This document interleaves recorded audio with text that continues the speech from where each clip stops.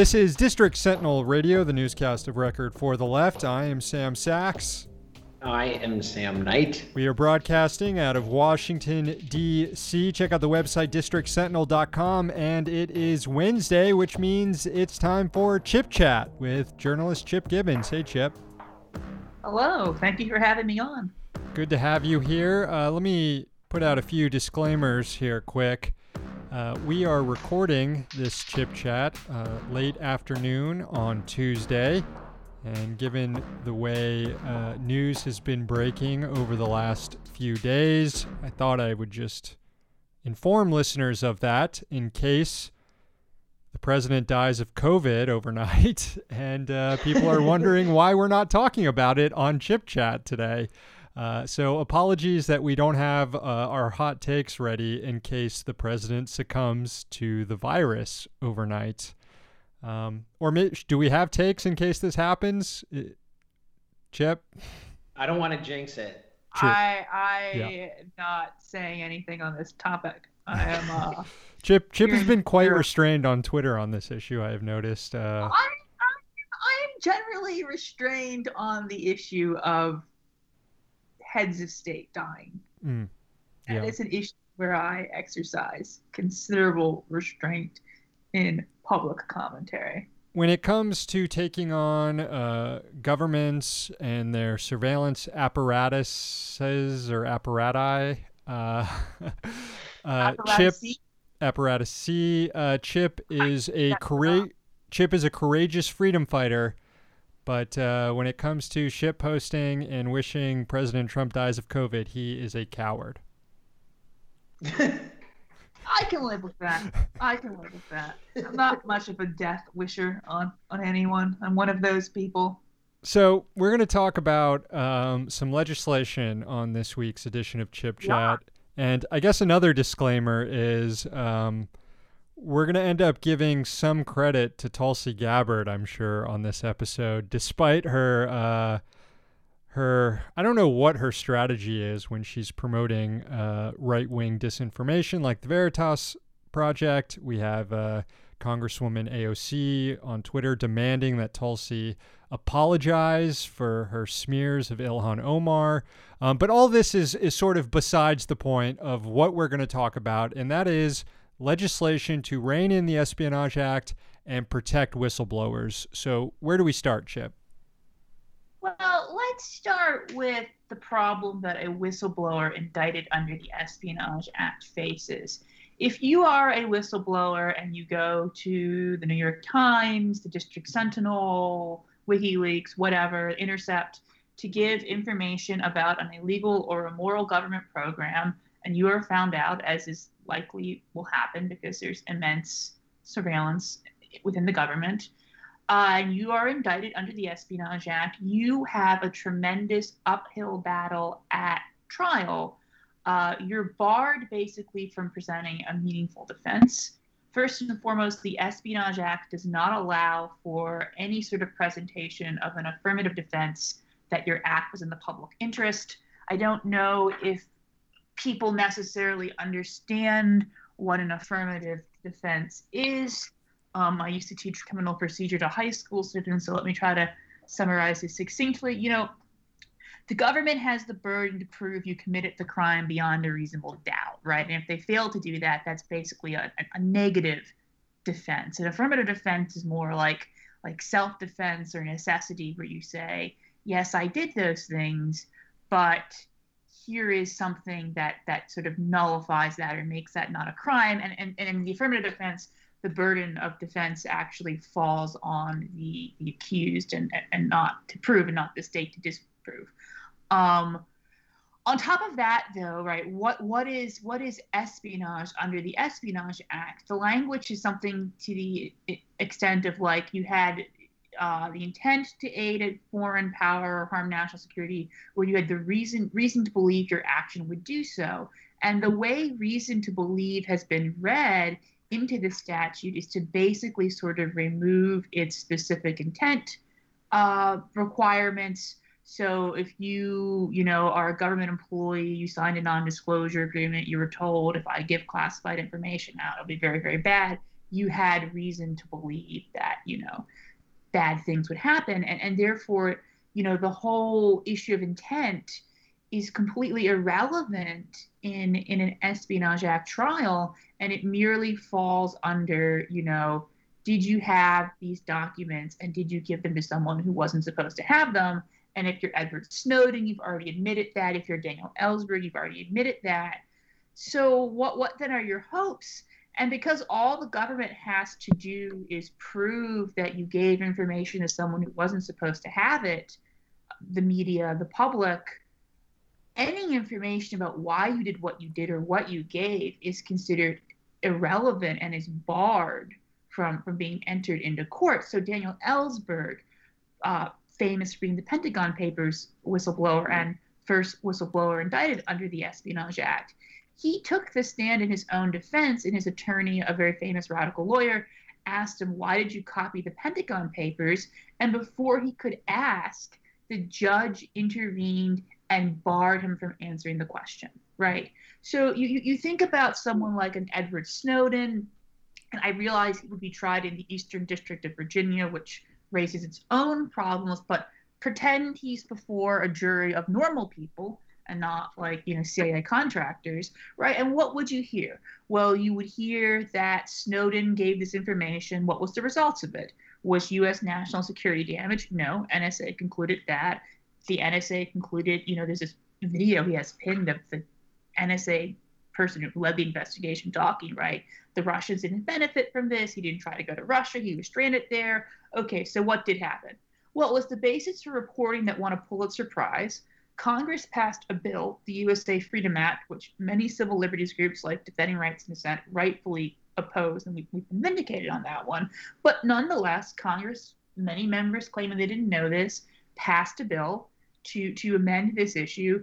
And just last month, the Ninth Circuit ruled that the program was illegal and likely unconstitutional, and that they wouldn't have been able to rule on it without Snowden's disclosures. So you're hearing this person gave information to the media that resulted in Pulitzer Prize winning journalism, legislative reform, and a judicial victory, and the government wants you to find him guilty of espionage? Like, come on. But the reality this is something that Edward Snowden is well aware of, and when he's been interviewed about why he doesn't come back to face trial, he says it would be an unfair trial because he can't mount a defense.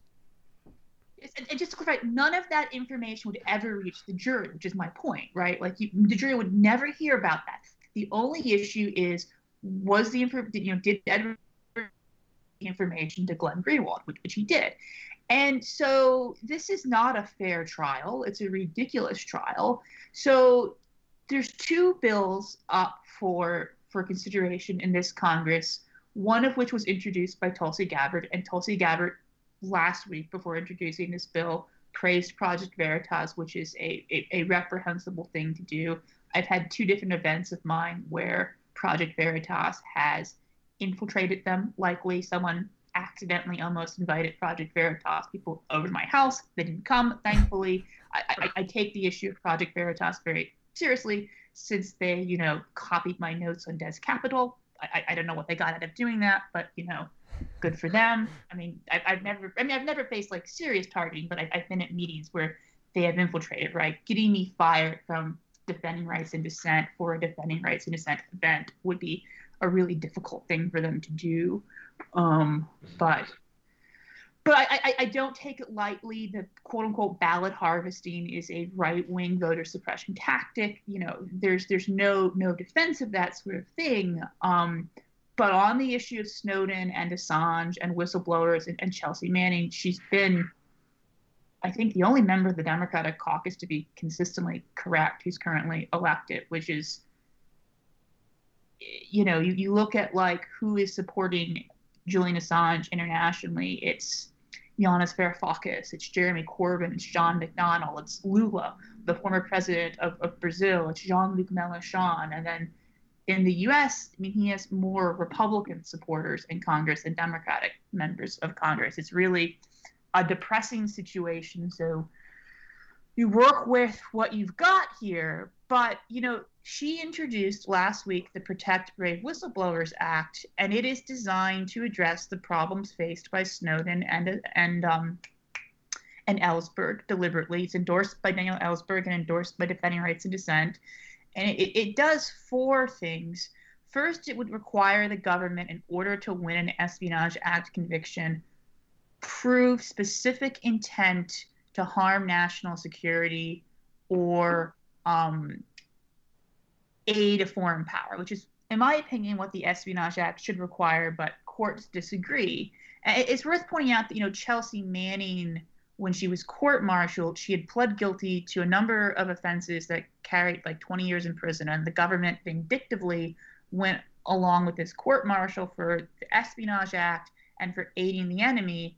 And she was found guilty of espionage, but she was acquitted of aiding the enemy, like even in a military court, which is, not exactly the most due process defendant friendly body there is, would not go along with aiding the enemy. So the specific intent requirement here, I think, is really important, and even if it doesn't include an affirmative public defense, it would open the door up to a negative one. But Gabbard's bill also establishes an affirmative public defense, and it establishes a right to testify about the purpose of your disclosures. So the jury will hear the things they wouldn't hear otherwise. Previously introduced in Congress was a bill by Representative Kahana and Senator Ron Wyden called the Espionage Reform Act, which is very deliberately written to not help the Edward Snowdens and Daniel Ellsbergs of the world, but it would help Julian Assange and, journalists. And what that bill does, the big thing it does, is it changes who is a covered person under the Espionage Act. So the Espionage Act would only apply to people with security clearances, government employees, government contractors who sign non-disclosure agreements, as well as foreign agents as defined in the FISA statute, which is the more narrow definition of foreign agent.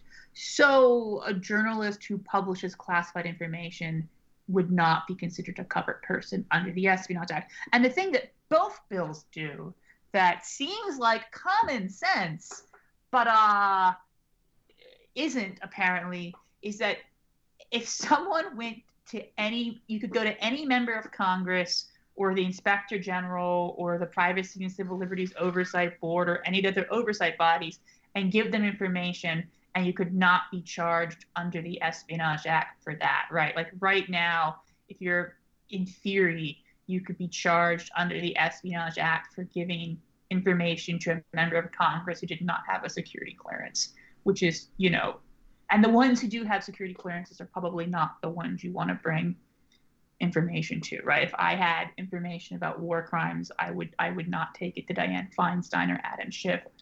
I would want to take it to Ilhan Omar or AOC or even Gabbard or Rand Paul, but not the people who have the security clearances. So that's a really important step. And realistically, these bills are not going to pass. People are very focused on the election, but there's only ever been 3 bills to amend the Espionage Act, 2 of them this session, for amendment for the better, right? And this is really a historic step. I don't think people realize how much of a burden it is even to get symbolic or marker legislation introduced in the Congress. And it sort of gives us a chance to talk about, why these bills are necessary, and then talk about, what are the problems that Edward Snowden faces, what are the problems that Daniel Hale, who still has a pending Espionage Act trial for allegedly giving information about drone strikes coming up, right? And it gives the chance to talk about that, and it gives you something concrete to say to Congress. And Defending Rights and Dissent has an action alert that's going to be up by the time you're listening to this, asking you to write to your member of Congress to support both of these bills. And they wouldn't solve all of the problems in the world, right? There's still other issues whistleblowers face. There's still other issues with the Espionage Act. But this would be a really huge first step in sort of reining in the Espionage Act. And, you know, Daniel Ellsberg and Anthony Russo were the first people indicted under it. Between them and Obama, no, only one person was indicted under the Espionage Act for giving information to the media.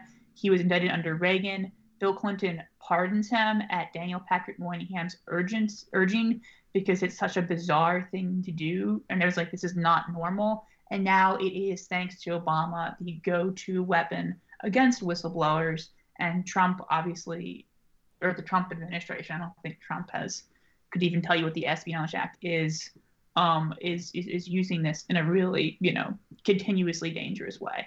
So this is a really important way of fighting back and reframing things. And I strongly urge people to support these two bills. It was very cool of President Obama to create the template for the Espionage Act prosecutions that President Trump's DOJ happily picked up and ran to the copying machine. Chip, I know there's also at least one Republican co-sponsoring this bill. I think Thomas Massie of Kentucky.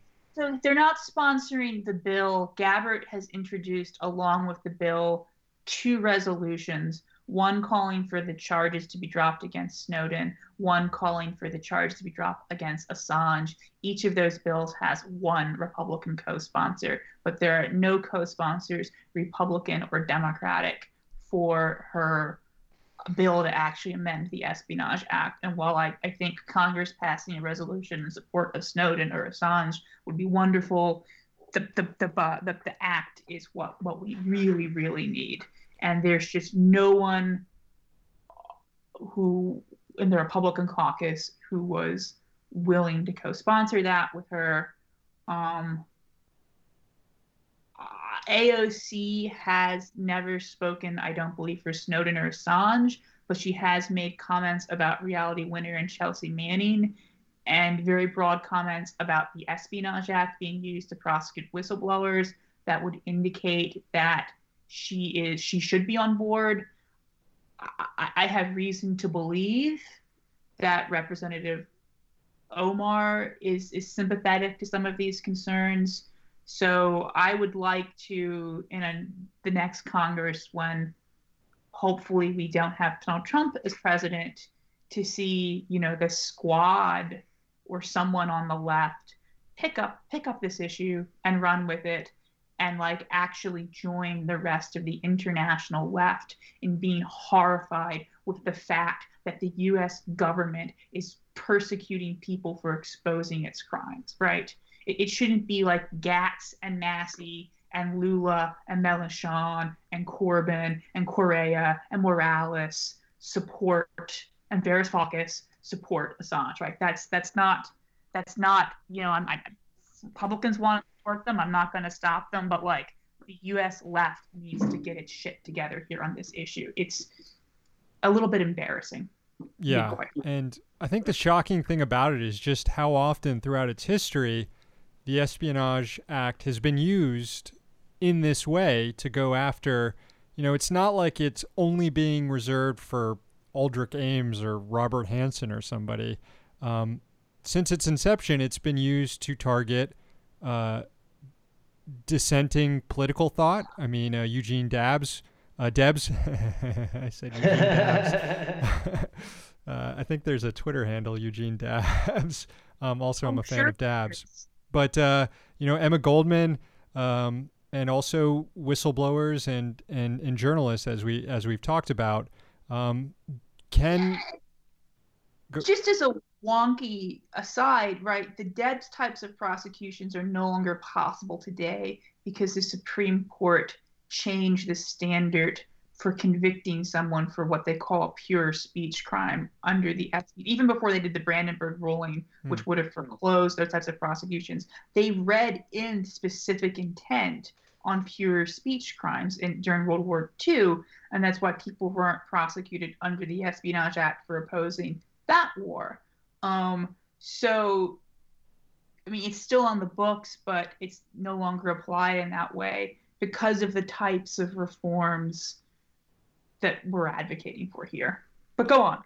Well, I was just going to say that as a result of these reforms that could effectively put an end to this, because I mean, once people are able to put forward an affirmative defense and win a case based on that, it almost becomes useless for the government to bring these charges. Yeah, I mean, whoever knows what the government's going to do. I didn't think they would bring conspiracy to commit felony rioting charges against 214 people whose names they couldn't even get in an indictment. And then do it again, lose and then try to do it again. I never want to say something is the end-all be-all solution, because the government finds ways to surprise me. But, making it more difficult for them to do bad things is always a good idea. I'm not one of those people who's willing to say, here's the one neat trick that ends, the surveillance state, because the surveillance state is very flexible. The government's very flexible. Juries can buy some strange arguments sometimes. But, right, having to prove the person is a foreign agent or had the intent to harm the national security of the U.S. or aid a foreign power, and the jury has to, before making a decision, listen to why they did what they did. That is a huge burden for a conviction, and I would hope that the federal government would not even bother to pursue indictments under those circumstances. Because, not that I think whistleblowers should be in jail, but Chelsea Manning pled guilty to non-Espionage Act, non-aiding the enemy charges that carried up to 20 years in prison. That would have been a ridiculous sentence, but she did that, and the government still went after her under the fucking Espionage Act and the Aiding the Enemy Act. It's just, or not aiding the enemy charge. It's just mind-boggling. And this idea that we shouldn't try people as spies who are sources for journalists who win big prizes, it's not even like, I don't even feel like this should be a controversial issue, but, up on Capitol Hill, common sense doesn't exist, I guess, or I don't know. It's all about making examples out of people. Yes. I mean, Chelsea Manning was tortured. She got the longest sentence of anyone ever for giving information to the media. It was commuted, but she still did more time in prison than anyone else for that so-called crime. Her sentence was very unusual. She was then, hauled before a grand jury for no practical purpose, because she had already testified under oath extensively, and then put back into solitary confinement and basically re-tortured again, right? Like, the government is clearly intent on making an example out of Chelsea Manning. Bernie Sanders has said that Edward Snowden should get a plea deal so he could avoid, or a commutation so he could avoid excessive time in jail or an unfair sentence, right? Whatever. I don't think Snowden should have to plead guilty to anything. But, right, the government could make a deal with Snowden, and from their perspective, there's probably legitimate reasons why they might not want a former person with all this access to secret information in Russia, right? Like, a rational state might say, okay, Edward Snowden, come home now. And they're never going to do that, because it is purely about vindictiveness. It is purely about squashing out the public's right to know what crimes their government commits. And it is just sickening. It is. Chip Gibbons, the policy director over at Defending Rights and Dissent, although he speaks on his own behalf when he appears with us here on Chip Chat. I speak on behalf of all freedom-loving people when I come on Chip Chat. No, I'm kidding. That's right. Well, maybe you could claim that if you were joining Sam and I in our wishes for the president here. Getting news that Eddie Van Halen has died. Dang. Now that is not good. Eddie What? Van Halen. Wow.